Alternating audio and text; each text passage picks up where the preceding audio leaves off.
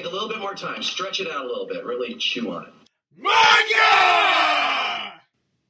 Hey guys, welcome back to the Blood and Black Rum podcast. I'm your lovely host, Ryan, from the Moon is Dead World.net, and I am joined with my fabulous friend and co-host, Chris Martin. How's it going? I love how you say, how's it going, like someone's going to respond to you. They're listening at home and they're like thinking, like, I hope he asks how I'm doing today. Because I'm really itching to tell him. I'm doing okay. Thanks for asking. Let's take a break for our sponsors. We have none. Yet. Today we are tackling an older film that I had never seen before, and Martin had, and he kind of wanted to do it today because it's topical. It's been in the news recently because a remake is soon to become, well, not really a remake, but a live-action westernization of the film. And, of course, I know all of you who follow anime so often know exactly what I'm talking about. Fullmetal Alchemist. Yes, because that would really work. I mean, all those shonen anime, that would go over, like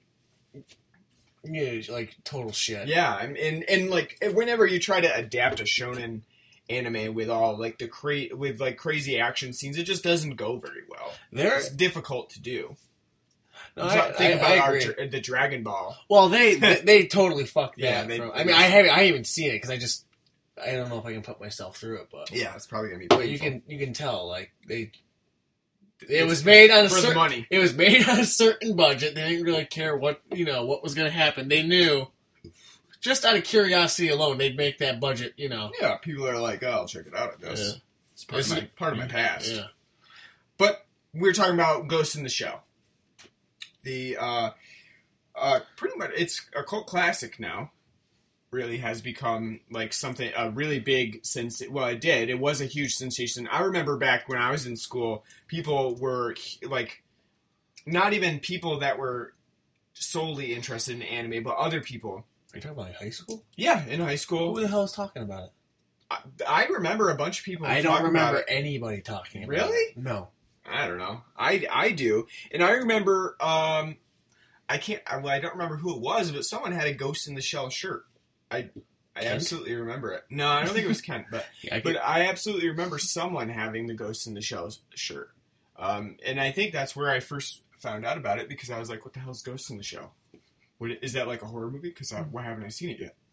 It has Ghost in the title, which has a total different persona. Yeah, like a totally different meaning. Yep. But. So, we wanted to do this because, obviously, Ghost in the Shell has been in the news of late because of that Western remake, and because of Scarlett Johansson playing the Major. Motoko Kusanagi. You did that pretty well. I'm well-versed in Japanese names. But yeah, I can't speak it, but it's like when it comes to that, it's you're very good at it. From the island itself. All you gotta know is that their vowels are long. I'm still pissed off when I bought the standalone Complex 2 on the which is the DVD, which is the anime series of Ghost in the Shell TV series. When I got the second gig, and I bought it at Best Buy, and I bought it. And the thing about those Bandai Legends cases they're fucking chintzy and cheap. Bandai doesn't put a lot of effort into it's total shit. Packaging. And I bought it in the one in the fucking clips for it that hold when you swing the DVDs back and forth, to flip through because it's like a 6-disc collection. Yeah. It was broken. I spent like $40 on it. It's like, oh, you gotta be shitting me. There's out of all those Anime Legends collections that Bandai did release, there was probably only like 2 of them that they kind of built sturdy. Bebop was built really sturdy and had really nice, easy to push down in the middle to get the disc out. Those standalone Complex, not just second gig, but the first season too. Those middle buttons to push down to get your disc out are so hard. In there. They're so hard and so unwieldy. Half the reason why I don't watch that as much as I should is because I'm afraid I'm going to break the DVD. You're either going to break the DVD or the tab, or you might cut yourself trying to get out. It's like tabs of death. I'm literally not Sticking kidding. fingers in there. Those anime, and that's one of the, and which sucks is because a lot of the anime I like has been released by Bandai of America, which rest in peace is no more because of their idiocy, but and how they release their titles. Because hey, you know, Americans are gonna buy the original Gundam for $60 for 5 episodes. What? You know, no, they're not. This isn't Japan. Yeah. Your marketing tactics are awful. But anywho, Marketing tactics in Japan in general are awful. Well, 2 episodes a disc. people are still Please buy it for 80. Yeah, please buy this 2-episode, not even 60-minute disc. Yeah, but people. Yeah, but they do it. But anywho, yeah, but they're so like chintzy and cheap. It's like it's awful, and it's one of the main reasons why I like hate buying it too, because it'd be overpriced. The packaging would suck, and like the features on it would be bare minimum. Yeah, and you compare that to like Discotech when they release like Lupin stuff. The cases is beautiful. The artwork's great. There's a shit ton of extra. There's like commentary by fans. There's like detail and liner notes for each episode. So Discotech, you're getting a thumbs up support from us on this. And when we finally start reviewing some like Lupin, which is released by Discotech, they're going to be getting a big thumbs up coming their way. There you go. I don't think they need our help, but so like I said, I had never seen Ghost in the Shell before, although I had seen and read other parts. Like, so I've seen some of Standalone Complex, and which is funny because you've seen some because it used to be on Adult Swim too, right? Yeah, which was really cool. That Standalone Complex season 1 and 2 both aired on Adult Swim. Yep. But you said you read the manga. Yep. I have not. I've seen this movie. I've seen the remake of it in 2.0. I've seen the sequel to it, Innocence. I've seen Standalone Complex in the 2nd season, and the new Solid State Society, which was the movie that followed after that. The only thing I really haven't watched that's come out is the new series, The Rise. Right. Because I haven't really had time, and I know it's been coming to Netflix, but I just haven't really had the time to like kind of check in. That and it's kind of like like okay. Do I really want? Is it done by the same people who did Standalone Complex? Yeah, it's I think it's done by Production IG. I don't know if it's the same. Same exact people, but it's kind of like, even if it is, it's kind of like because it's a prequel to it. It's kind of like, well, are you even interested in it? Really? Yeah, it's like because I love the Standalone Complex so much. It's kind of like leave well enough alone. Right. It's 15 years, like not 15 years, but like 10 years after the fact. You don't have to go back to And they've been doing that more and more with pretty much everything. Well, yeah. So, but yeah. So I think we'll get into this a little bit more after the quick beer break. But yeah. So I had never seen it, but I had read the manga. You had seen it before, and both of us are pretty well versed in anime anyway. That we watch. Well, at least I do now. I watch quite a bit of it. You used to, haven't really been into it as of late. Starting to try to get back into it. It's more like I'll rewatch things, and I've seen a shit ton of stuff. I'll rewatch things I own and I've seen before because it's like, I want to go back there. I want to revisit. But new stuff. Really. I just don't have that much of an interest in because. Well, they're constantly just pumping it out. You're constantly pumping out new stuff. You've got every season, every literal season, fall, winter, summer, spring. You got all new things that are coming out. You got 12 different shows. Like, okay, I'll check this one. This one. It's like so much, and not only that. There's like I got in a rut of like certain shows that I picked to kind of watch, and it was like just such a streak, such a streak of shit. It's like I was just by the end of it, I was like, okay, I just can't do it anymore. And so, and my point being that since, we watched quite a bit of it, it was nice to kind of go back to, an older style of anime. And even Ghost in the Shell, I mean, when you talk about old, it's only 21 years old now. So it's not we're not talking, ancient, but at the same time. I think in terms of, especially, the anime fandom. Yeah. Anything older than 4 years is fucking old. Because then they're like, oh, the animation is shit. Which I can't. That literally drives me insane. When people are just commenting nonstop, incessantly about stupid artwork issues, nitpicking. Like when I hear and this is kind of getting off topic, but one thing that like annoys me, like, and part of the reason why, like, when it comes to like anime fandom, now that I'm older, but even like when I was younger, it still annoyed me because also being like a film buff, kind of, you know, being able to like, well, I'm not going to not watch a film because it's in black and white. Right. That's stupid. Yeah.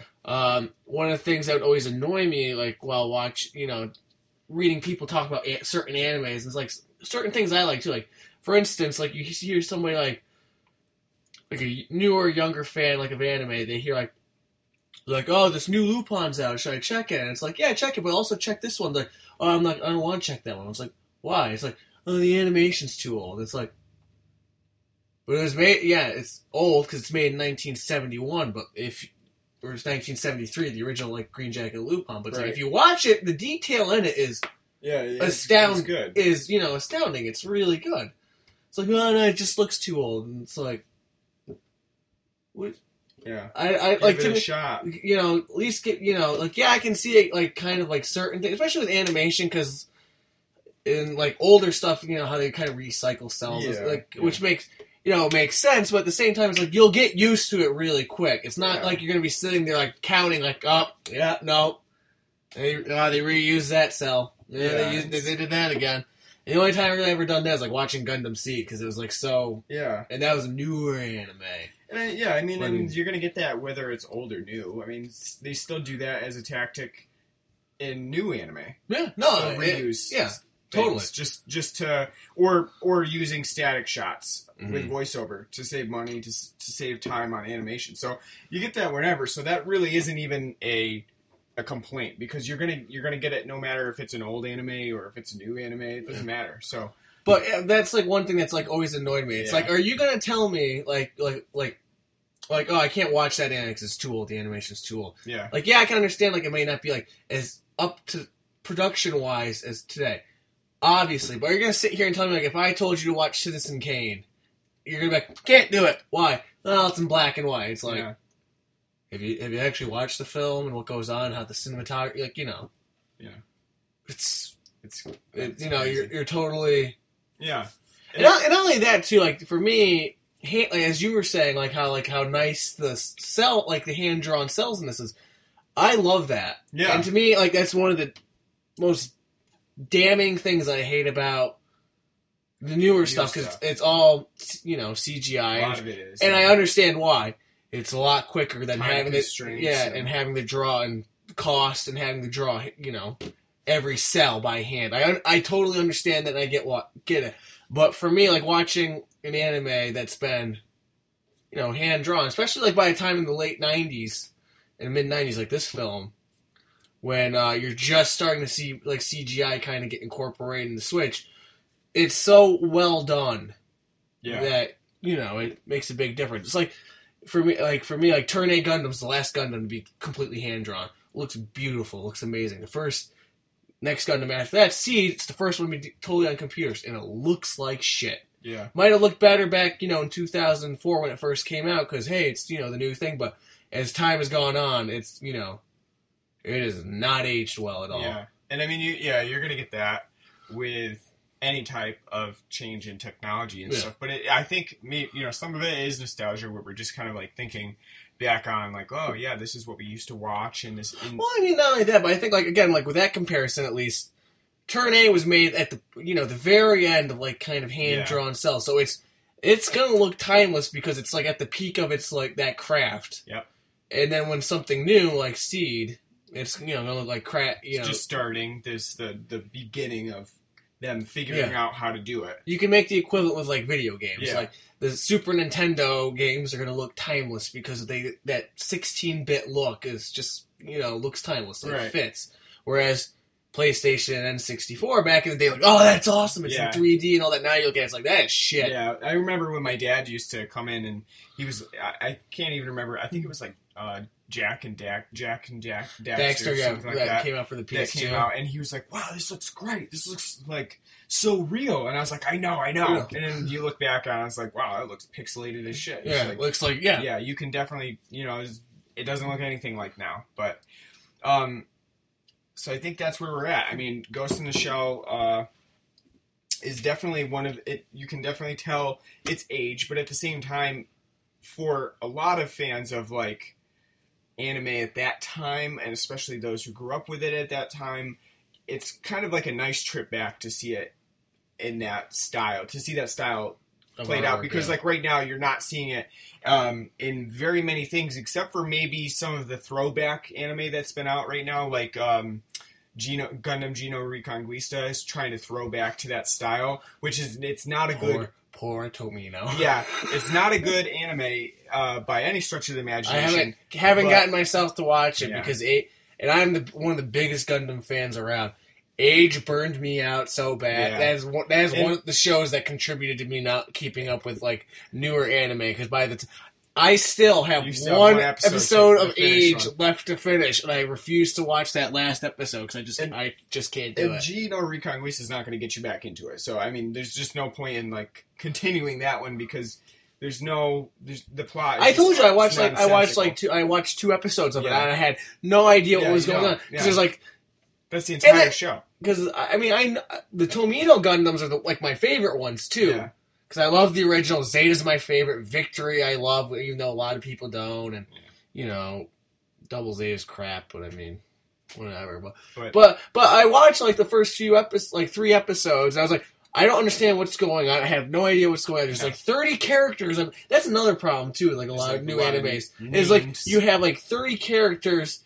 They each have a trope. You can memorize the trope, but it's like, who is this? What's their name? Yeah. I don't fucking know. Yeah. And then that doesn't help with Tomino, because he always gives his characters, like, ridiculous names, like, Weehee! Call him Bob, or Sasuke, Sasuke, or something, One of the common names of, like, anime characters, instead of, like, going with the outlandish they always got to be unique, like, Amuro, Camille, Judo. It's, like, just either go, like, hard English, like, you know, how in anime, like, they'll, like, nice job, good job, you know, like, for no reason. It's like, you could have said that in Japanese. You didn't have to throw it in English there, but either go the hard English route or go the, like, hard, like, his name is, you know, Hayabushi. It's like, I can remember that. Yeah, I know. We'll return to Ghost in the Shell in just a second, but we're going to take a break to talk about our weekly beer, alcohol, consumption and what we're drinking right now. So recently I picked up the Saranac. It's like I guess it's their spring. No, it's not. It's actually summer. It is the summer. It's their summer pack. Come on, Ryan. I know. They've been out since the middle of March. Yeah, that's right. Because when you think summer, especially in upstate New York, when we're still possibly getting snow, and you got snow one day, and then sun the next day, then rain the next, and tornado. You know. It's like the weather just is like, you know, what haven't we had lately? Well, that's how it's been right now. Throw it their way. Last week it was like 70 almost, and sunny and beautiful. Then it got cold and rainy. We got just a little bit colder. Our rain would turn to snow right now. Pretty much, yeah. I mean, I can't believe that it hasn't snowed because it is pretty chilly out there today. So yeah, you know, I guess it is their summer pack because there's the summer pills in it. They've got summer pills, which is really good. I like it a lot. I think it's very drinkable.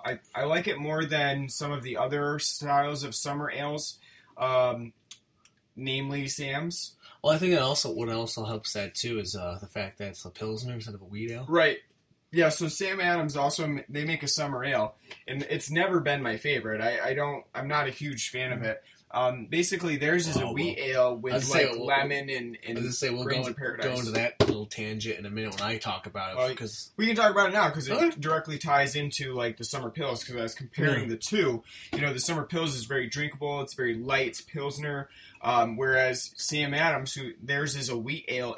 Their wheat ale is like way too heavy on the wheat to be a very drinkable summer beer. And I just bought the 12-pack of Sam Summer just a couple of days ago because it was nice out, and I've been just heavily relying on the Jenny Cream Ale for the past, 3 months almost. Yeah. Just because it's a very reliable beer for me. And it's just nice and easy. But I wanted to mix it up because it was so nice out. I wanted, something summery. And the place I went to didn't have the Saranac Summer Pills in a 12-pack, so I wasn't gonna go anywhere else. I just got done from work, so I got Sam's Summer instead. I compromised. Okay, fine, I'll get it. Not the biggest fan, but we'll see. And I got it in cans too. Yeah. My God, was this batch awful? The first can I had, I almost if I was that big of a concerned customer, because I'm way too easy on settling for shit when you shouldn't have to. I wish you could see me drink it. It tasted like the beer was totally skunky. That had expired years ago, and it hadn't because it's still good for a couple more. Well, it's got the new can tops on them too, so it definitely wasn't an old one. So, and I made sure, because Sam's is nice, a lot of craft beers, they slap on the side clearly when that beer's good till. But it was skunky, it tasted like... You know what it tasted like? It tasted like a Bud that, if you drink a Bud, halfway, fell asleep, woke up the next morning, drank it warm, while the can was open, and it's been sitting out there, and it just went flat, skunky, and that's what it tasted like. And it was absolutely disgusting. Problem is, I spent $16+ on that 12-pack. I wasn't going to fucking throw it away. Yeah. So I sat and kind of powered through it. I mean, that first one was really bad. The rest of them weren't too bad, but to me, Sam's Summer Ale gets worse every consecutive year. It tastes less zest, lemony zest, and less summery. Not even more like a wheat beer, but just more like a typical adjunct lager macro style beer, but not even done well. They just kind of cobble it, throw it out there because this is our biggest selling seasonal. Might be probably their biggest selling beer over Boston Lager now. I don't know. I mean, it probably is a big seller because it's out for 8 out of the 12 months. It's just summer is a big seller for beer. So, but I mean, I didn't think my can that you brought me was too bad. I just, like I said, I just think that the wheat is overpowering in it. And I don't know if it's the canning process for that or not, because I've had their Boston Lager in a can, and I think that's fine. I like their beers in a can, to be honest with you. And I like the Rebel IPA I've had. They're fine. Yeah. So, I mean, I honestly don't know what. I think it is just summer ale. I like I said, I don't really like it. When they have it on tap, I'm not excited. When I find out they've got winter ale or Oktoberfest on tap, then I'm legitimately give me one of those. Well, to be fair, we never really get a chance to see even Oktoberfest on tap because they got gone. Yeah. It's either Sam's or winter. Oktoberfest gets totally skipped over. It's why? It's your best beer. And then I was just at Applebee's the other day, and I asked them what they had on tap. I was fully expecting them to still have a spring. Are you sure it wasn't a dumpster? I love Applebee's. I do. I'll say after going to Ruby Tuesdays the other day. You'd prefer Applebee's? Oh, God, I would never. I like Ruby Tuesdays as well. I don't. I've been there only a few times, and they're totally not impressed. Applebee's, I have to kind of be in the mood for. I never had a bad experience at Applebee's. I've had almost, I think out of the 4 times I've been at Ruby Tuesdays, 3 out of the 4 times. I have never really gone to, there's only been a very few times in my life where I've gone to a certain restaurant and left wow, I wish I could, I would bitch these people out about what terrible, not service, but food and how everything is. Very few places, even the worst meal I've ever had, at McDonald's, I would never be this is atrocious. I'd be I'd be yeah. You're not expecting it to be super, nice at McDonald's, but so I was at Applebee's and I was fully expecting them to have spring still on tap, a spring beer for Sam's still on tap, but nope. They had Boston Lager and Summer Ale, and when I heard that Summer Ale was their seasonal, I was like, I'll take a Boston Lager because I'm just not a fan of it, and I have ordered it out as a draft beer before, and it's still not.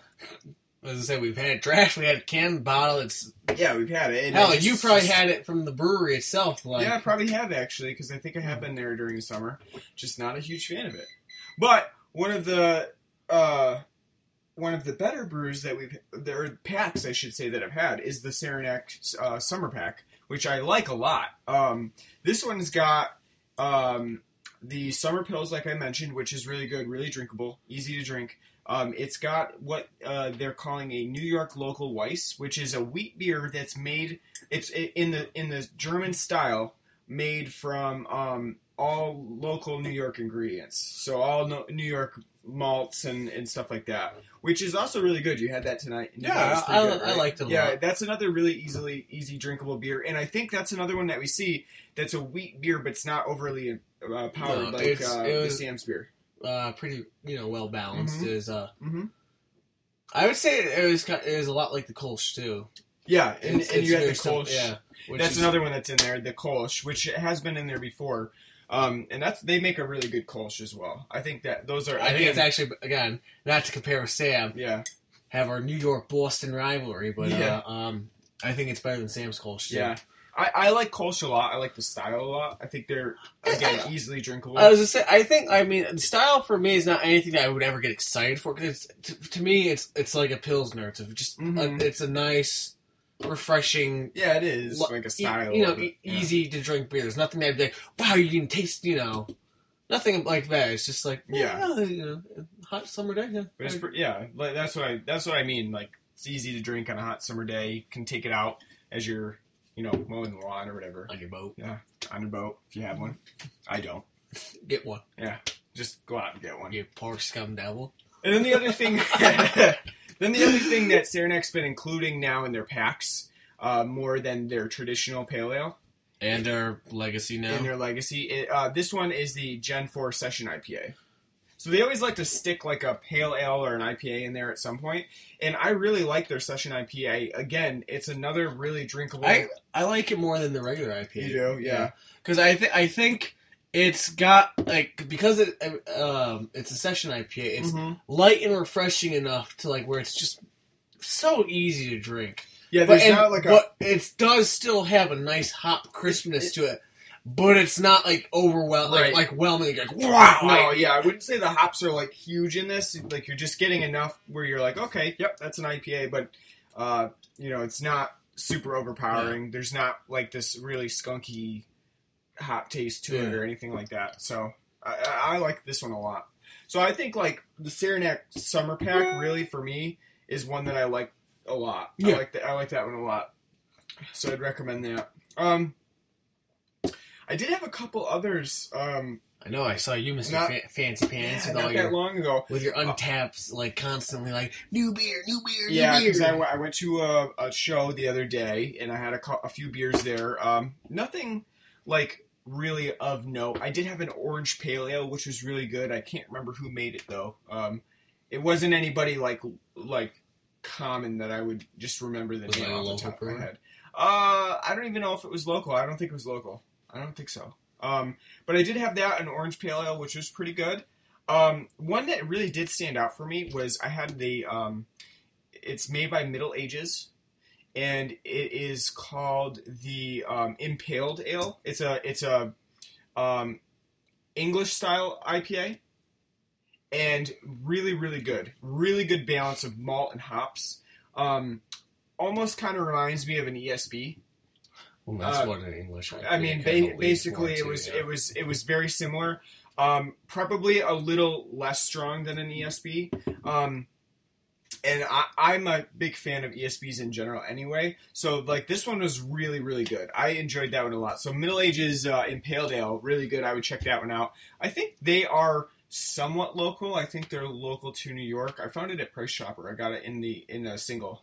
Aren't they around the Syracuse area? They could be, yeah. I think they are. Yeah. I'm not.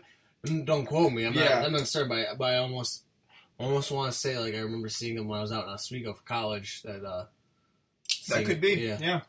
But I would definitely recommend them as well. And those are my beer suggestions for this week because I don't really have anything else. And I don't know if you've been sticking with the Jenny for the most part, so that's about you don't have any new stuff to bring. No. But that's okay. I was excited to see now in the Jenny 30 packs for the season. They got fishing lures and shit on them. Oh yeah, because I don't fish, but it's I want to get that. It's fun to think about, right? It's fun to think you might be fishing with your 30 pack. Yeah, but I'm not going to because I don't have to sit in a boat for 3 hours to have a reason to drink. That's right. You don't. But, since that ends our beer talk, our alcohol talk, that leaves us more time for Ghost in the Shell, which it's a pretty complicated story when you really get down to it. Of the science fiction aspect of I think it's very complicated. It's complicated, but I think at the same time it's a paradox. It's so simple, but within its simplicity is all these complex little intricacies that. And that's one of the things that I wanted to bring up, and maybe it's good to bring it up first, is that with Ghost in the Shell, I mean, you definitely know that it's a Shirow Masamune film or story because he has a distinct style for his science fiction, for the way that he portrays like a cybernetic universe. Mm-hmm. And so like Ghost in the Shell, even though when I read the manga, it's definitely different from this film. You can just tell that those types of cybernetic science fiction-y items have been ported over from that manga because they all kind of make their appearance. You've got the tanks, which are actually more prevalent in the manga than they are in this film. They're more prevalent too, and like standalone complex. Yeah, the Tachikomas. Yes, and they don't even name them in this one, do they? No, it's just the tank that. Unless that could also be a translation thing. I don't know if it's that because they don't refer to them as Tachikomas in the by the way, we did watch it in Japanese with English subtitles, so it's going to change it a little bit. But it's almost funny because in the standalone complex, the Tachikomas they play like a kind of a big part in the series, but they're kind of played for laughs because they have childlike voices. And they have childlike demeanors, and they all have like these certain little quirks. They're meant there for comedic relief. Though at the end of the series, there's a very, very serious part with them. It's very heart wrenching, but but yeah, I mean, but they don't make an appearance so much within the film. But all of like the different cybernetic things that occur, they definitely feel like they are a Masamune film. Or a plot element to it. And I think what makes Ghost in the Shell so interesting and engaging is that it really does feel like there's a whole universe that's happening within the film that we don't know about as an audience. Like, we're kind of dropped into this place that's kind of like our world, but definitely way more advanced with cyborgs and it feels like things are happening around us that we only get bits and pieces of. So, like, different government agencies are kind of just used with monikers. We're given like abbreviations of things. We don't really get a whole sense of like exactly what things are, but we know that they are happening in this world. Yeah, because you have in this film in particular, you have Section 6 and Section 9. Yeah, and that's what they're called. And even 4 they mention. They mention Section 4. They don't give you really. They give you nothing really on what they do. I mean, they're just like a government agency that that they do something governmental. I mean, it's important. You could think of it like, if as an American, you could think of it as like, one's the CIA and one's the NSA. They both kind of have like the same purpose, but they're doing different things completely in different scopes and realms. And how they differ in gathering intelligence and whatnot. And you're right, the film does seem like the universe itself is huge and has a lot going on, but the film doesn't really give you a lot of information or tidbits about where you are or what how everything's going. You're just thrown right in, and everything is really, really subtle in how they describe everything and show everything to you. And you can even take that to the level of how they refer to, because this is a futuristic world. It takes place in 2029. You have cyborgs and all these different technological enhancements, and how they refer to these cyborgs who have had undergone so much technological manipulation. If they have a ghost or a soul, right? Instead of and if you wanted to like spell it out for people, make it simple, they just simply say does this cyborg have a soul? Or, does this technology have a soul? It wouldn't be, do they have a ghost? It's a ghost in the shell. Yeah. It would be simplified much more, but they Right. don't do that. They just say, like, subtle little things like, oh, how can, Yeah. is that your ghost whispering to you? Is that your conscience? Yeah.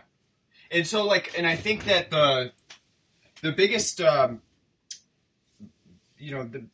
biggest thing that they're trying to get at here, with like the ghosts and the difference between like humans and cyborgs and what that means is just existentialism in general. I mean, the whole film is a question of existentialism and reality and dreams, because I think one of the most interesting things that occurs, and it's really not even a huge part. I mean, it is and it isn't.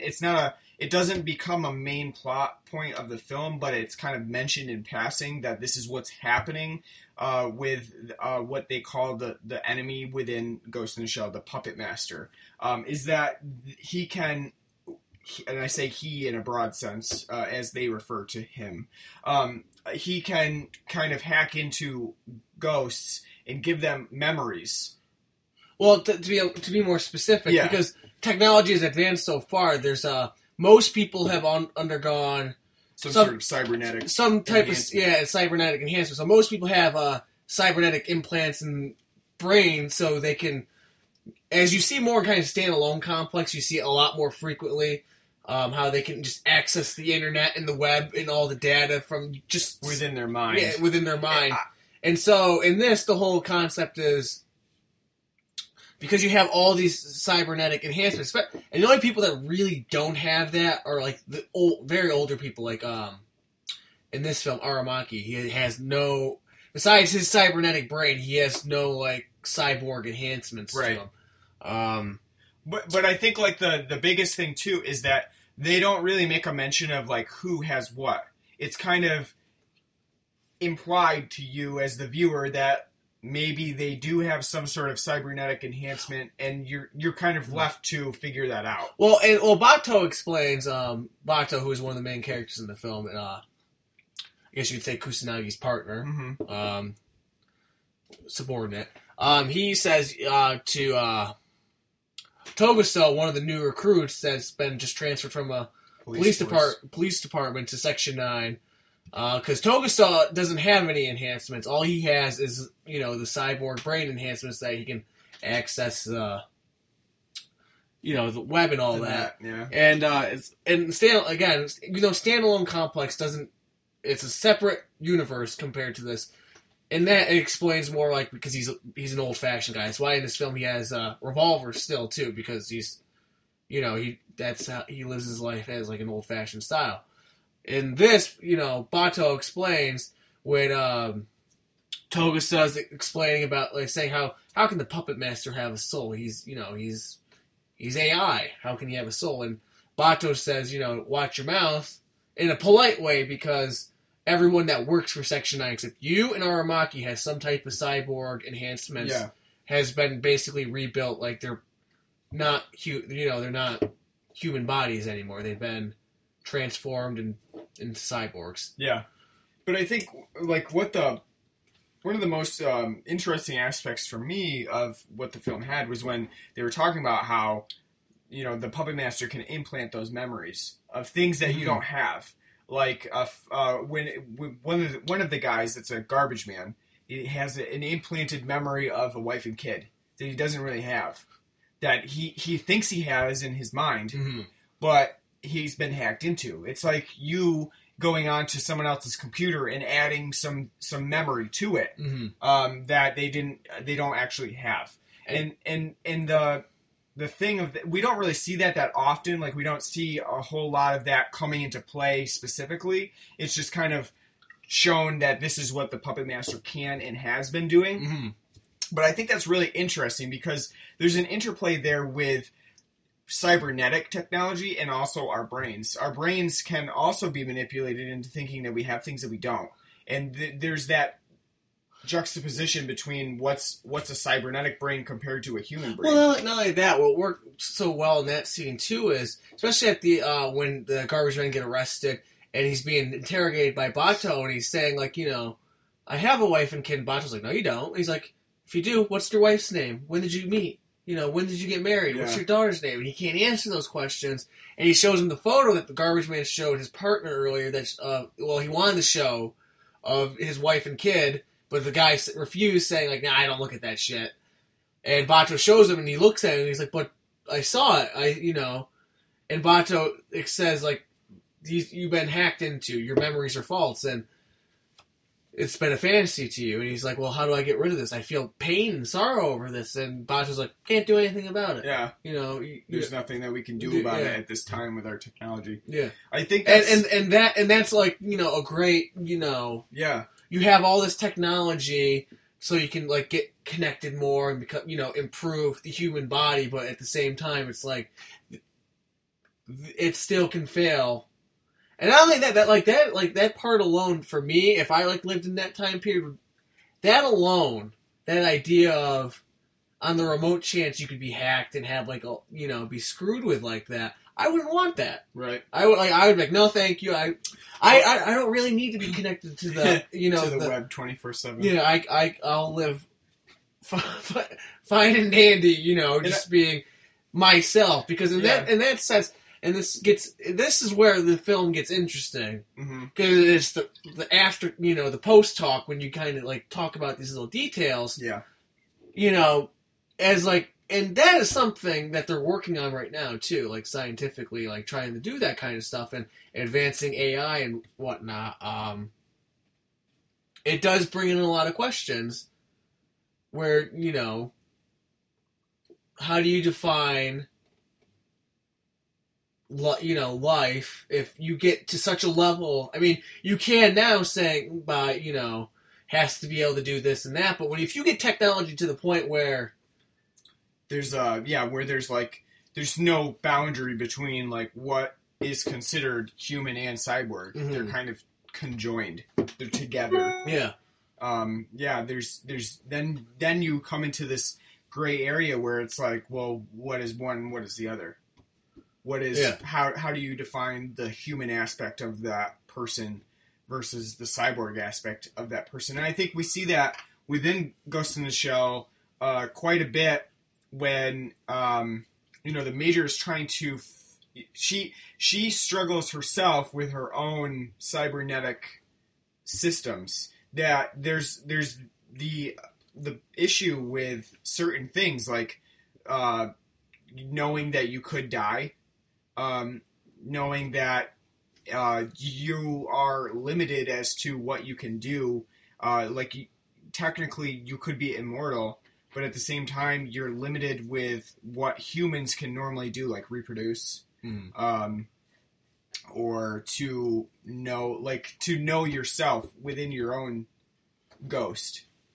So that I think that there's definitely always constantly an existential issue within Ghost in the Shell that every character is kind of trying to rectify at some point. Mm-hmm. And I think that's really interesting about it. It brings brings the film into a whole new psychological realm that becomes, like you said, technically, if you're only watching the film for what's happening, it's really not that hard to understand. It's pretty simplistic.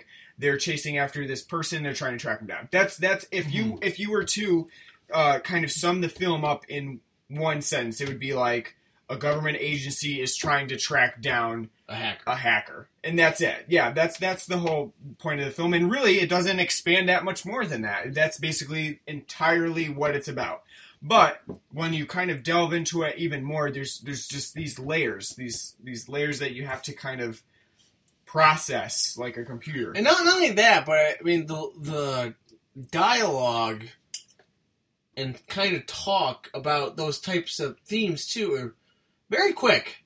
Yeah. And very outside of Kusanagi's monologue where she's on the boat talking to Bato about when Bato's like, why the hell is a cyborg wanting to dive, to scuba dive on her free time? That that's seems like a waste. And she's explaining to him how she feels while she's scuba diving, and how she feels like it's her soul talking to her and whatnot about her experience and what she feels, and how It makes her feel, alive. It's, that's like one of the few scenes in the film where it's kind of, that kind of expands, which is kind of one of the few problems about the film, is that one scene kind of annoys me a little bit just because it's, compared to everything else, it's just like kind of like on the head. On the nose. Like, I wouldn't say it's the only scene. There's a couple other scenes. I think that was my one issue, my one complaint with the film, is that sometimes that existential talk is really on the nose. I don't think it's just that scene, but a couple others as well. There are, but I mean, with like the puppet masters, it makes sense because then they're discussing exactly what he's doing. Yeah. But that like one expository monologue kind of, I'm not saying it's bad, but it's it's the one thing that's kind of like really on the nose, like it's hitting the point right on the head there. But and other than that, most of the other talk, like when Bato's talking about things or Kusanagi, or it's kind of veiled. It is veiled because it's, as we said, like this universe seems so vast and big, but everything's kind of like you're thrown in there. Yep. And so everything, like when Bato's like, he thinks he's got a ghost talking to him, what an idiot, and just walks away. And like it's like the first time it gets brought up, and if you're watching it for the first time, you're like, what the fuck's a ghost? What does he mean by that? But it's like they're putting it in colloquial terms of like how they would in their universe talk about it and explain about it. So, I mean, yeah, and it, like I think that whole I mean, I think I get what you're saying. I think that whole thing with the kind of talking about existentialism without really hitting it on the nose is done a little bit better in like Standalone Complex.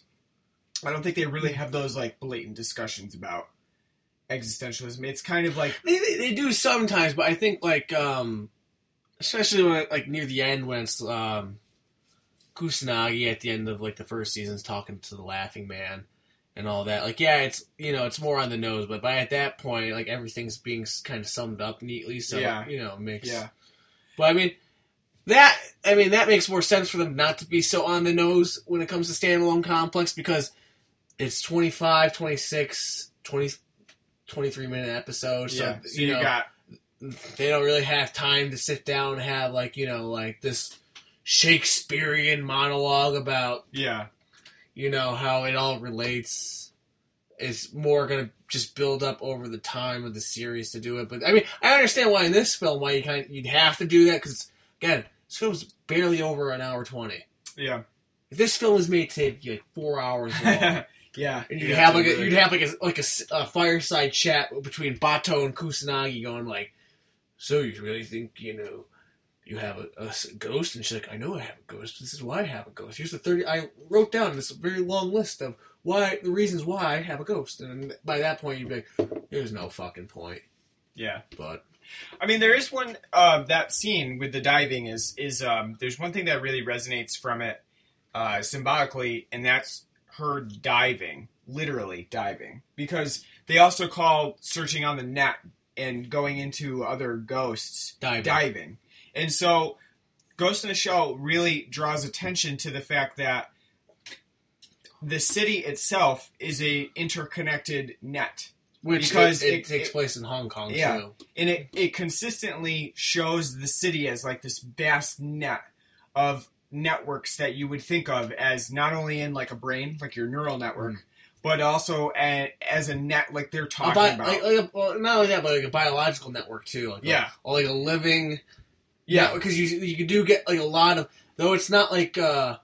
great deal of the film, but you get a lot of quick shots of like just the city itself and people moving, the going through expansive city, and going through like their day-to-day lives and routine. It kind of show the scope and the magnitude and the interconnection between our protagonist and the city itself. And that whole last sequence where we see the Major and we're basically told that we're meant to think that they've kind of joined. That she's joined now with Puppet Master. The Puppet Master.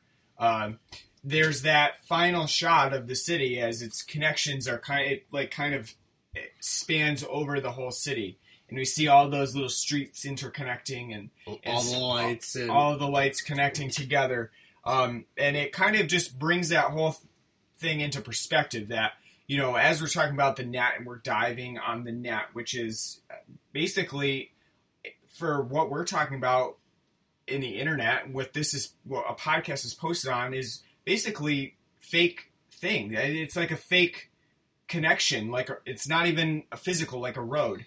It's sometimes when you think about the internet, it's kind of hard to imagine it. Like, how would you literally describe the internet to someone who doesn't know what it is? It's a imaginary set of connections on. Hell, it'd be, unless you have like an IT degree, it'd be kind of hard to. Yeah, it's like to explain like how does the internet work. It's like it's a good question, right? Exactly, and so like that in itself is it's almost like kind of like to quote Joe Dirt when his dad's like, "How does the Positrack work?" Just does. It'd be kind of like if I like someone asked me, and I'm not saying I'm the smartest guy. I'm just saying I'm not stupid. I can explain a lot of things to people, but if they're like, "How does the internet work?" I'd be like, it just does. Yeah, because it's so complex. Yeah. But I think that's what they're drawing attention to in Ghost in the Shell is that, yes, the net is super complex. Internet is super complex, but then you have the world around you that's also super fucking complex. And that makes it a very bold statement. Because, again, this is made in 1995. Yeah. This is before The Matrix, which was heavily inspired by this. You know, the Wachowskis went to their producer when they pitched The Matrix and showed him this and said, "This is what we want to do live action." Yeah. You know, like, again, like, it has, like, this is a film I'd say you have to watch several times to kind of peel back every kind of layer and, like, to kind of truly understand and, like, get a total grasp of what's going on. I don't think you can truly appreciate, like, watch this film once and be like, I'm done with it, and never kind of revisit it. Because I don't think you'll ever fully appreciate it and like it for like that. I think it took me a couple watches. Not that I like after the first time I watched this, I wasn't going like, well, this sucks or it's okay. I was kind of like, I didn't really catch what was going on in this. I could watch it again, like understand more, and I think it's one of those films that you have to kind of not just have like a keen eye and pay attention, but it requires you to watch kind of several times to peel back each layer and kind of, because it's like, as you being in a English teaching degree, with like the ELAs, like, okay, we're listening to the story, and then like go through it a second time so you can, now you know what to kind of look for and whatnot. That I would say would like apply to this film. Like you watch it the first time, you can kind of enjoy it as a film itself, and it's great like that, but at the same time, to truly kind of get more into it, you have to kind of keep going back to it to peel more and more from it. Yeah, I agree. And I mean, like I said, it's that complexity that's within the science fiction realm of it that makes it, you want to go back to it. I mean, I love that we have, the Puppet Master is basically a sentient program.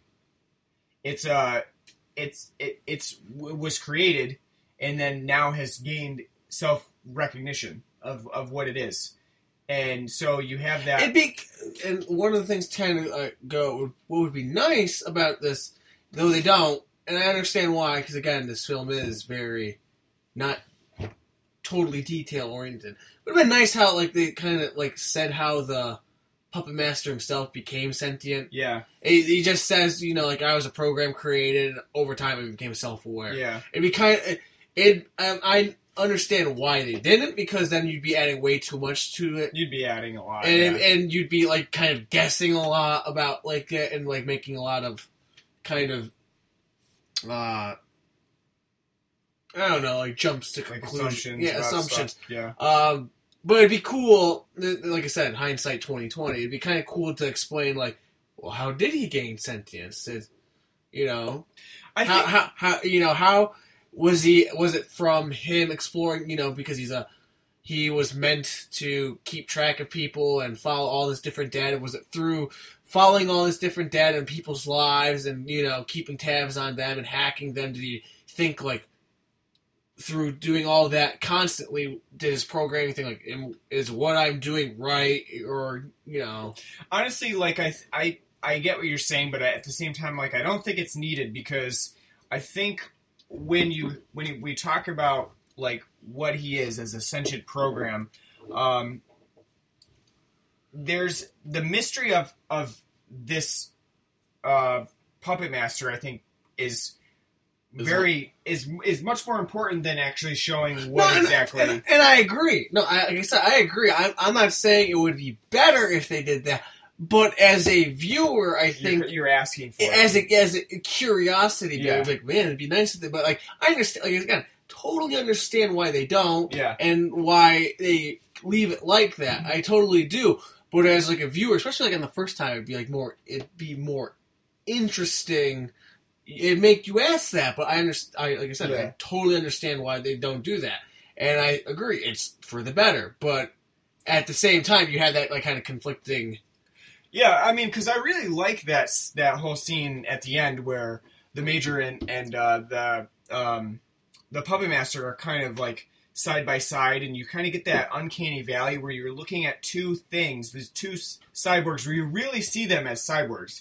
You're not, like, for most of the film, you see the Major, and she could be a human, for all you know. You don't, there's nothing really that's standing out about her that makes her cyborgian. Even though you see in the beginning... that she's being made. Her shell being, yeah. But other than that, like, if you're just watching her, it's like, yeah, she could be human. And I think that's the point, is that, she could be a human. But at the end, when you're seeing them, and you kind of see, like, the glassy lifelessness of that cyborg look. It's not... See, I wanted to bring that up, too. It's not just her, though. Yeah. It's everybody in that film except Togusa and Aramaki. They all... Because everyone that's gone through the cyborg process, the cybernetic change. You can tell just by looking at their eyes. I mean, not Bato, because he has cybernetic implanted eyes. Yeah. But you can tell by looking at them, their eyes are totally are different. Totally glazed. But I think, like, at that end of the scene where she's kind of laying there, you see it even more. Like, it's kind of... Very doll-like. Yeah, it's doll-like, and you see, like, the lifelessness of it, that it's definitely different from human. I think that's kind of... It's eerie, for one thing, because you're watching these two, like, kind of shredded robots conversing with each other, not like explicitly conversing, but no, it's all within the cybernetics, because Bato's there and he's like, you can't hear and to make sure that he doesn't know what's going on, he's saying, hey, what are you talking about? Because the Puppet Master is still voicing his thoughts through the bodies, both of them, with, like, you can see their mouths moving, but when Kusanagi's, replying back and asking questions to the Puppet Master, you don't see that. So Bato is just hearing one side of that conversation. But I think that's a really compelling scene, because you have the Puppet Master who, throughout much of the film, has been, like, the major enemy, really. And really all that this Puppet Master wants is to be able to enjoy the things that humans have. He wants only two things. Right. He wants to die, and he wants to be able to create an offspring. And when you think about it, and you think about, like, I could have cybernetic implants, it's like, oh, cool, I would never die. But at the same time, this sentient being, who will never die, he's immortal, wishes for death. And also for reproduction. Yeah. It's not only just that he's wishing for reproduction, because, I mean, that is, there's nothing compelling specifically about that, but it's the point that they bring up that they could copy him, and that's not the same thing. As I said, that's the same thing. Like, what makes your ghost, specifically your ghost? Well, not only that, but, like, if you think about it, like, it's just like the biological animal kingdom level, people would say we, as beings that reproduce sexually, it's a lot different than, like, a sponge creating a spore that, buds and, like, creates, like, a copy that's only very slightly different. Like, like you would say the complexion of how we reproduce in other mammals and such. It's more complex. Yeah. Which is true. It is more complex, but like it adds like if you were to assign individuality to like a dog, right, and like then its offspring, you could, but like because of like through that reproduction, it's not an exact copy. Mm-hmm. Like whereas something like that reproduces asexually, it's very hard to make that distinguish. It's almost literally a copy. It's preserving, it's continuing, it's existence. It's the existence of the species itself, but it's not individual. But the evolution of creating it into being more like kind of different through each generation. Yeah, it's not there. It's missing. It's not as like noticeable. I mean, granted, you can make like the comment that like, well, that's true for like bacteria, but like the evolution's quicker. Well, it's because they're constantly reproducing. But like if you were to set it on like a same time scale, like if we reproduce like that, you would see the same exact. And the big thing with what the Puppet Master is talking about is that, and this works for humans as well, is that if he creates a copy, he could easily be wiped out by one specific virus. Mm-hmm. That would just wipe out the entire Puppet Master existence. Not only because it would wipe out him, but whatever copies they made, because it's the exact same thing. It would work for all of them. Just the same thing with humanity. If we never evolved to have any immunities to diseases, we all would have been wiped out a long time ago. But as we reproduce and maintain individuality, those immunities come out. Well, let's say those mutations from each progressive generation create new antibodies and new ways of getting around anything that could be cataclysmic to the human race. So that is kind of like arguing that we can't have a specific cybernetic existence, that we kind of create just cybernetic implants in people. It doesn't work like that. We need the individualized humanity to be able to reproduce and create individual new life forms. Well, I think the film also accepts too that technology is going to go that way. Mm-hmm. That we're going, mankind, through hell and back is going to, always find a new technological way to improve and change our lives. Yep. And that basically the line between, like, it is going to become blurred, mm-hmm. and that we need, kind of need to reconcile. Yeah, and in like the ending definitely accepts that, because they do join. They join together. That it's only by becoming together with, what you would say is like the cybernetic version and then the more humanistic version are coming together to kind of form one entity that can do both. But at the same time, like, you could like argue, like in this, is Kusanagi human? Right. Because she's totally a cybernetic body, but it's, the film doesn't specifically say like as in Standalone Complex, where it's she is human because she's used to have her as a child, she got in an accident, her mind got transferred into different cybernetic bodies and whatnot. Yeah. So this one doesn't say. They don't really specifically say if she has like an actual human brain in her or not. That's why she's constantly saying it's her ghost speaking to her. Like, we don't really know if she's, if there's anything human about her. Yeah. If, Bato does, they do say, like, he's got a, human brain, and then he just has, like, a cyborg body. But at the same time, can you make the argument, like, just because you put a brain, a human conscious, into a cyborg body, does it make it human? Yeah.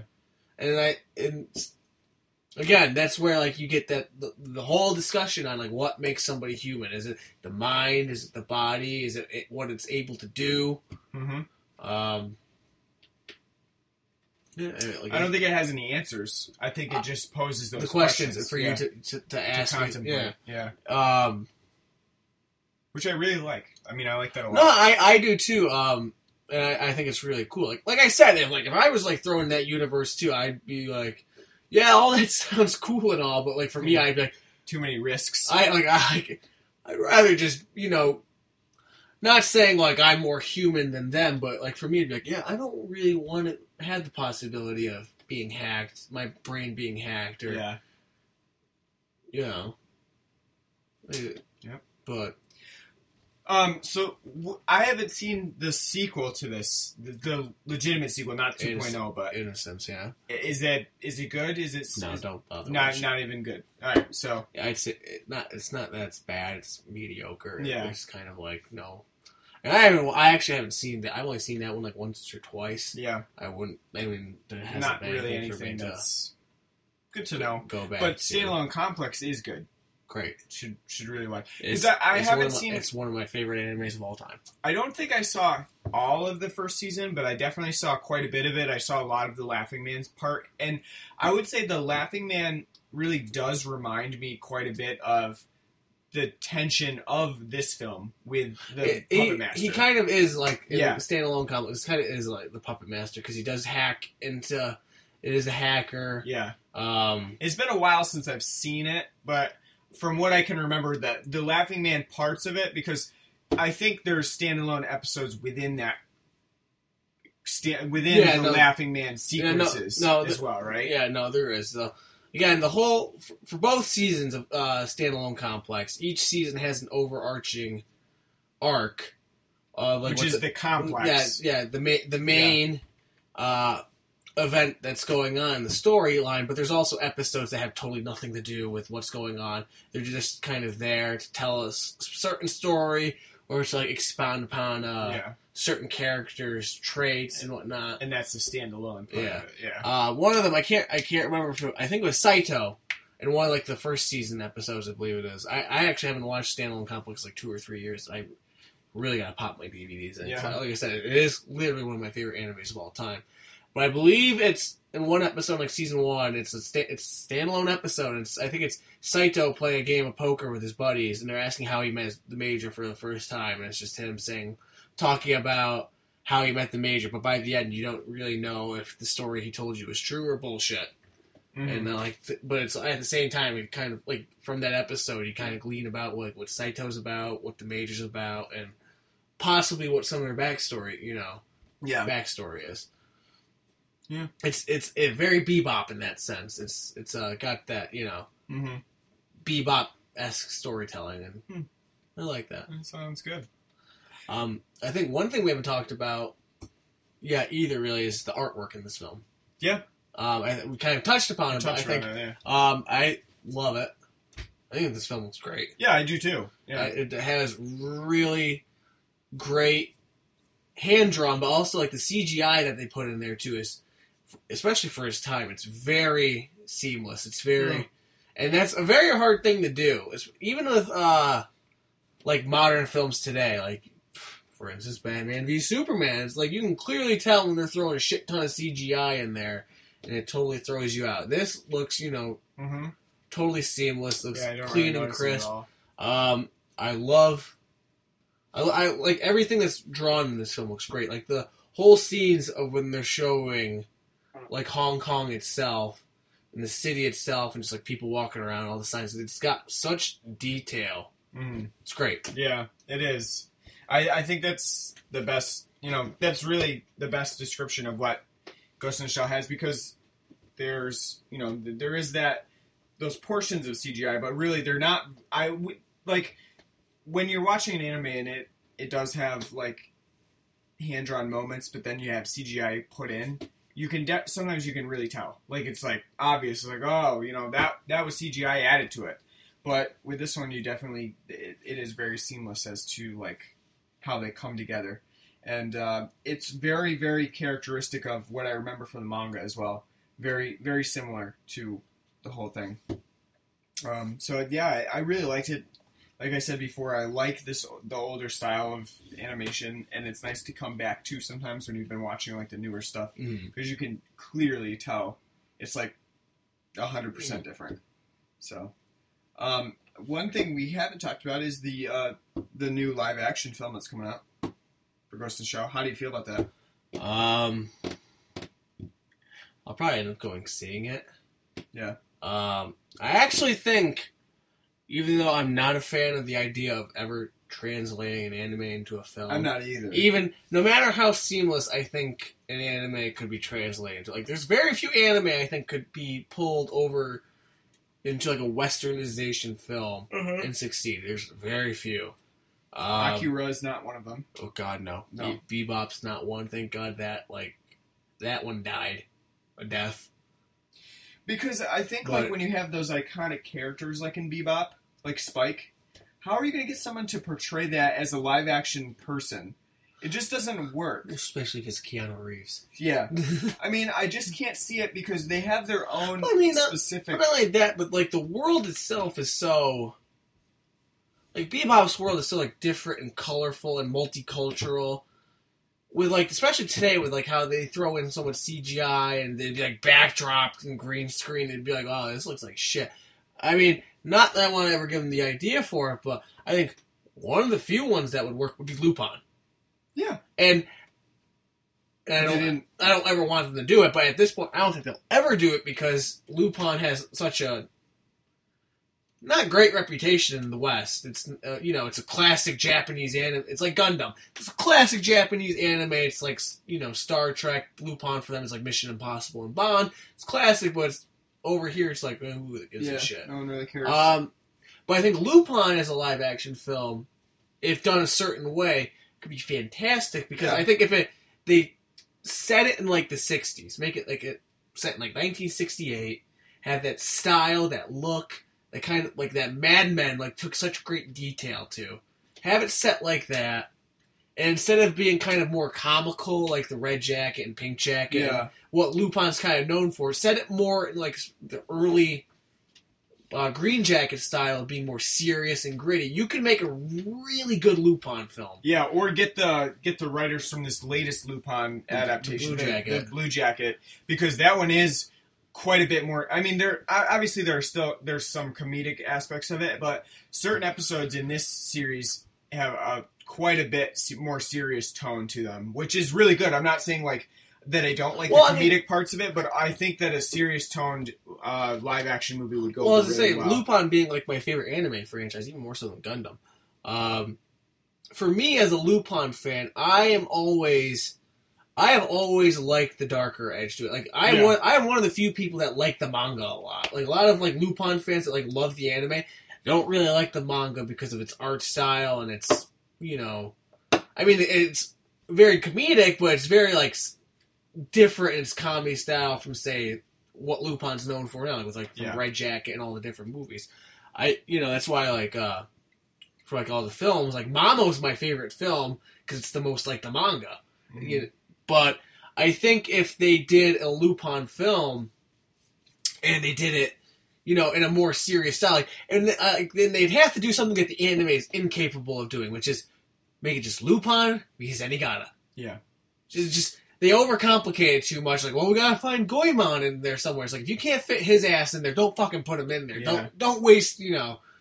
Just don't have him show up to be like, I cut something useless and beyond his ways. That's not funny anymore. That's stupid.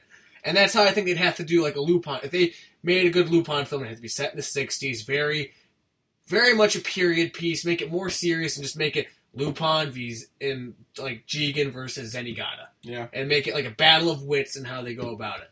And then you can throw in like some comedy in there, like, but not probably that much. I think that would work. I think Ghost in the Shell as a film can work because we've seen The Matrix work. Yeah. And not only that, I think, to make a very simple comparison, I think Ghost in the Shell is basically it's the animated Blade Runner.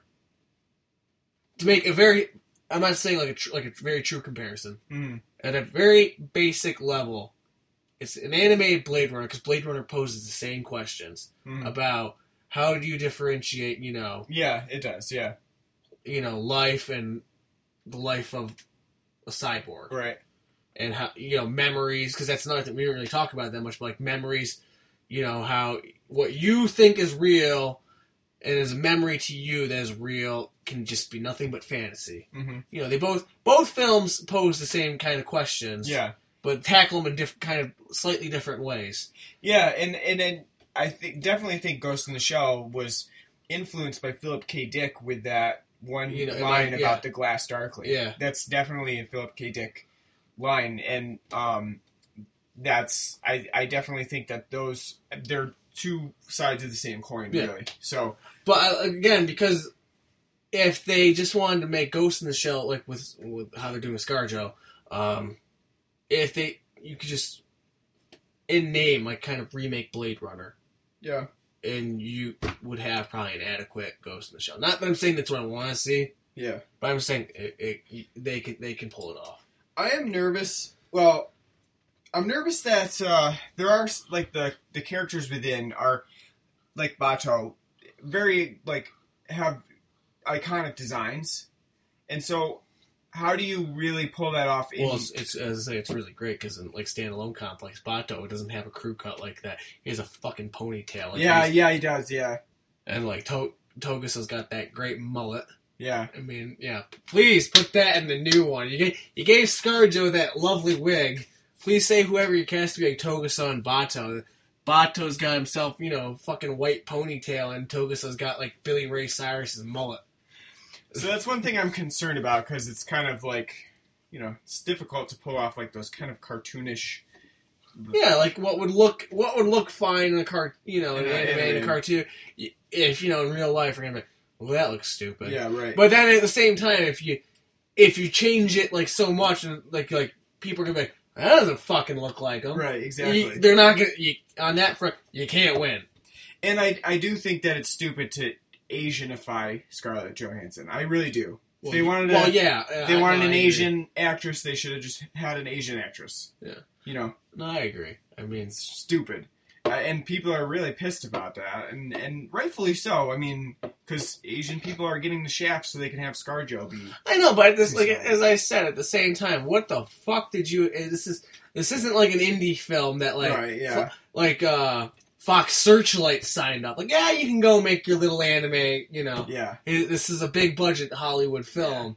Yeah. They're gonna be like, who makes money? ScarJo's been in those Marvel films. ScarJo's been making tons of money for the Put her in there. I'm interested to see if they have ScarJo go naked a lot.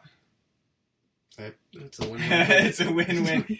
It's a win-win. But I did see an interesting note about Ghost in the Shell using ScarJo, and this is before they had that kind of release that said they had done Asian testing to try to figure out how they could make Scarlett Johansson look more Asian. They had said, what if they just had said that Major Kusanagi, doesn't look Asian because she's a cyborg. She was created, so maybe she doesn't have Asian features because she was created. Yeah. They could say that, yeah. But that was before they actually had. I know, but you can say like a lot of different reasons. Yeah, like that was just one that I could, hell, around. There is no reason for them in this film. I could totally see them if they were making this film if they were gonna instead like set it in America. Yeah, and they instead of being like, well, fuck, her name's Motoko Kusanagi. They're like, we're just gonna call her the Major. Yeah, we're gonna give her a name because she's a cyborg, and you just be like, the Major. And that's that was what someone else said as well. Is why didn't they just, if they were gonna do that, why didn't they just set it in America and do that? Yeah. Because just as easily they could. There's no, there's still those. If you wanted to have those scenes where the city is interconnected, there's plenty of cities that do the same thing, especially at night. Fucking New York City, you see all those kind of like night lit backdrop shots of cities. And not only that, though, if everyone's complaining about it not being an Asian actor, then you better hope everyone they cast then is a fucking Asian actor. Right. Because it's going to take place in Japan, and you got, again, Bato, Saito, Tokugawa, or, Arakami. They should also all be. They gotta all be, Japanese. Otherwise, it's. I mean, and I can understand why people would be pissed because, like I said, they made a Lupin film. Then Zenigata's like, a white guy running around. It's like, I don't think that's Koichi Zenigata. I think his name might be Kevin Zen. Yeah. So no, I understand, but I understand like the outrage. But at the same time, it's like, what did you expect from a big, Hollywood big shots? They're like, let's make the money. I was gonna say, there's a lot of casting decisions. I'm assuming over the past couple of years of like films, people are probably like, absolutely, really? That's who you're fucking casting for that? Absolutely. But I mean, I like you, for the live action, I'm very skeptical. Yeah, I have no idea how it's gonna. And to be honest with you, I question a lot of anime films that have been brought up over the past decade about they're in production. I question if this will even be finished. Yeah. I mean, I know they got ScarJo on board. And Akira had been talked about as a live action film for years. Yeah. Haven't seen anything. Yeah. So I mean, it could end up in developmental hell and Evangelion too. Oh God, live action. Good Lord. Pray that never comes. Nah, I don't think it's a good idea. But which I did not know the new Godzilla that's being made, the Toho Godzilla. Yeah. Hideki Anno's directing it. Oh yeah. Did not know that. It's him and somebody else. That's why Evangelion 4.4. You cannot do whatever the fuck you want. Whatever the fuck whatever that's called. And still has not been made almost 10 years. Going on 10 years. He's got better stuff to do. So people have been saying online, Evangelion 4.4 or whatever, come out when Half-Life 3 does. So it's never. It's never gonna look. Never happening. Which, to be honest with you, I don't really care. I didn't see Evangelion, the redo of, or the rebuild, the third one. I've seen the first two, but after the first two, it was Hideki Anno's just fucking George Lucas of Japan. Yeah, redoing stuff. He's I did Evangelion. It's my Star Wars. Instead of moving on to other projects, I'm just going to tinker with it as much as possible because I hate the fans. They piss me off, but they're constantly giving me money. So I had Robin Williams' attention, so that's good enough for me. He liked it. Yeah, I know. Yeah, that's what I liked it a lot. It was in 1 hour photo. Yeah, I know it was. Yeah, that is a film we got to review. It's a good film. I like that one. That is one of my favorite films of all time, actually. It might be my top 10, actually. It's a really good film. I love 1 hour photo. What are we doing next week? Maybe next time, Mr. Busybody. Busy. Yeah, next time we're on the podcast. I don't know. I wish we could. I wish we could talk even more about this film. We could for a long time. Yeah. People respond and ask questions when I would like to have a nice discussion about. There you go. Existentialism. Yeah. Well, it should be nice to have John on for this one to go through his textbook of But no, I don't know. I don't know what we'll do next time. We might have. Should we get back to the horror realm for sure for your? Why not? Bring It On's coming to Netflix, so we can watch that. That's a great horror film. I don't know what else I got. I've got a bunch of stuff we could do, but at the same time, I don't know. Just taking a look at what I have here. Film we gotta watch because I know you haven't seen it yet. When the remake comes out, is Magnificent Seven. Yeah, we're gonna have to watch. We'll have to do it like a 3-parter. We'll have to do Seven Samurai. Oh yeah. Then Magnificent Seven, and then the remake. Hey, why not? We could do that. Have you seen Seven Samurai? I have not seen Seven Samurai. Nope. And you haven't seen Magnificent Seven. Akira Kurosawa. Oh God. I didn't know they were remaking Magnificent Seven either until I saw a trailer for it on Facebook the other day. It looks like it's going to be True Grit. Probably. Except not as good. Yeah, because True Grit wasn't bad. Not done by the Coen brothers. Well, I don't know what we're going to cover next week, but next time, but we'll figure something out. In the meantime, you can hit us up on Facebook. We're at facebook.com/BloodandBlackRunPodcast. Friendster. Friendster. We are on Twitter.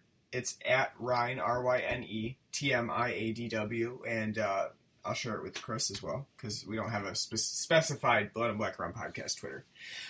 We are on iTunes, Blood and Black Run Podcast. Search for us and subscribe. I know that it's easier to download through iTunes and kind of get the automatic updates for that, so check that out. We're also up on SoundCloud, which is where the podcast first posts to, so you can follow us there, and just search for us on SoundCloud, and we'll magically pop up for you on the net. It's a noise it makes. That's right. That's a noise. You can email us at bloodandblackrunpodcast@gmail.com. Tell us all about your existential dilemmas, and we'll try to give you some pointers on that. Maybe we should review Evangelion next then. Ugh. No. The whole last two episodes of nothing but everything's just in his mind. Do you remember when I watched it and I was like, the fucking episodes just keep getting longer? Because like the last episodes are like probably like 28 to 30 minutes long. You probably watched the director's cut. Probably. I was like, because when I was watching it, I was like, I wasn't really enjoying it anyway, and I was like, they just keep fucking getting long. The episodes are fucking longer now. So I don't know how much I want to revisit that, but yes, you can email us, tell us about your existential dilemmas if you're like Shinji and you need to tell us about all the stuff that you're sad about. Let us know. And also tell us. I love that ending so much. And also tell us what you want us to talk about next time, because we're always open for suggestions. I'm sorry, I can't help it. I'm one of the few people that don't hate the TV ending. Yeah, I kind of like the fact that at the end it's like, congratulations. I know. So what does that mean? He doesn't accept instrumentality. That's one of the shows. See, that's like Ghost in the Shell. As much as I like Evangelion, it's like Ghost in the Shell premise filled with a lot of bullshit. Like what does this all mean? Yep. Like in Monsters of the Week. I know that's a lot of. I think something a lot of Evangelion fans probably can't accept. It's like it's Monster of the Week for half the show. Then once they ran out of the budget, it's like, guess we'll make good about drama. But Ano pull the Romero. Other than that, anything else you got? Just want to thank Conan O'Brien for that.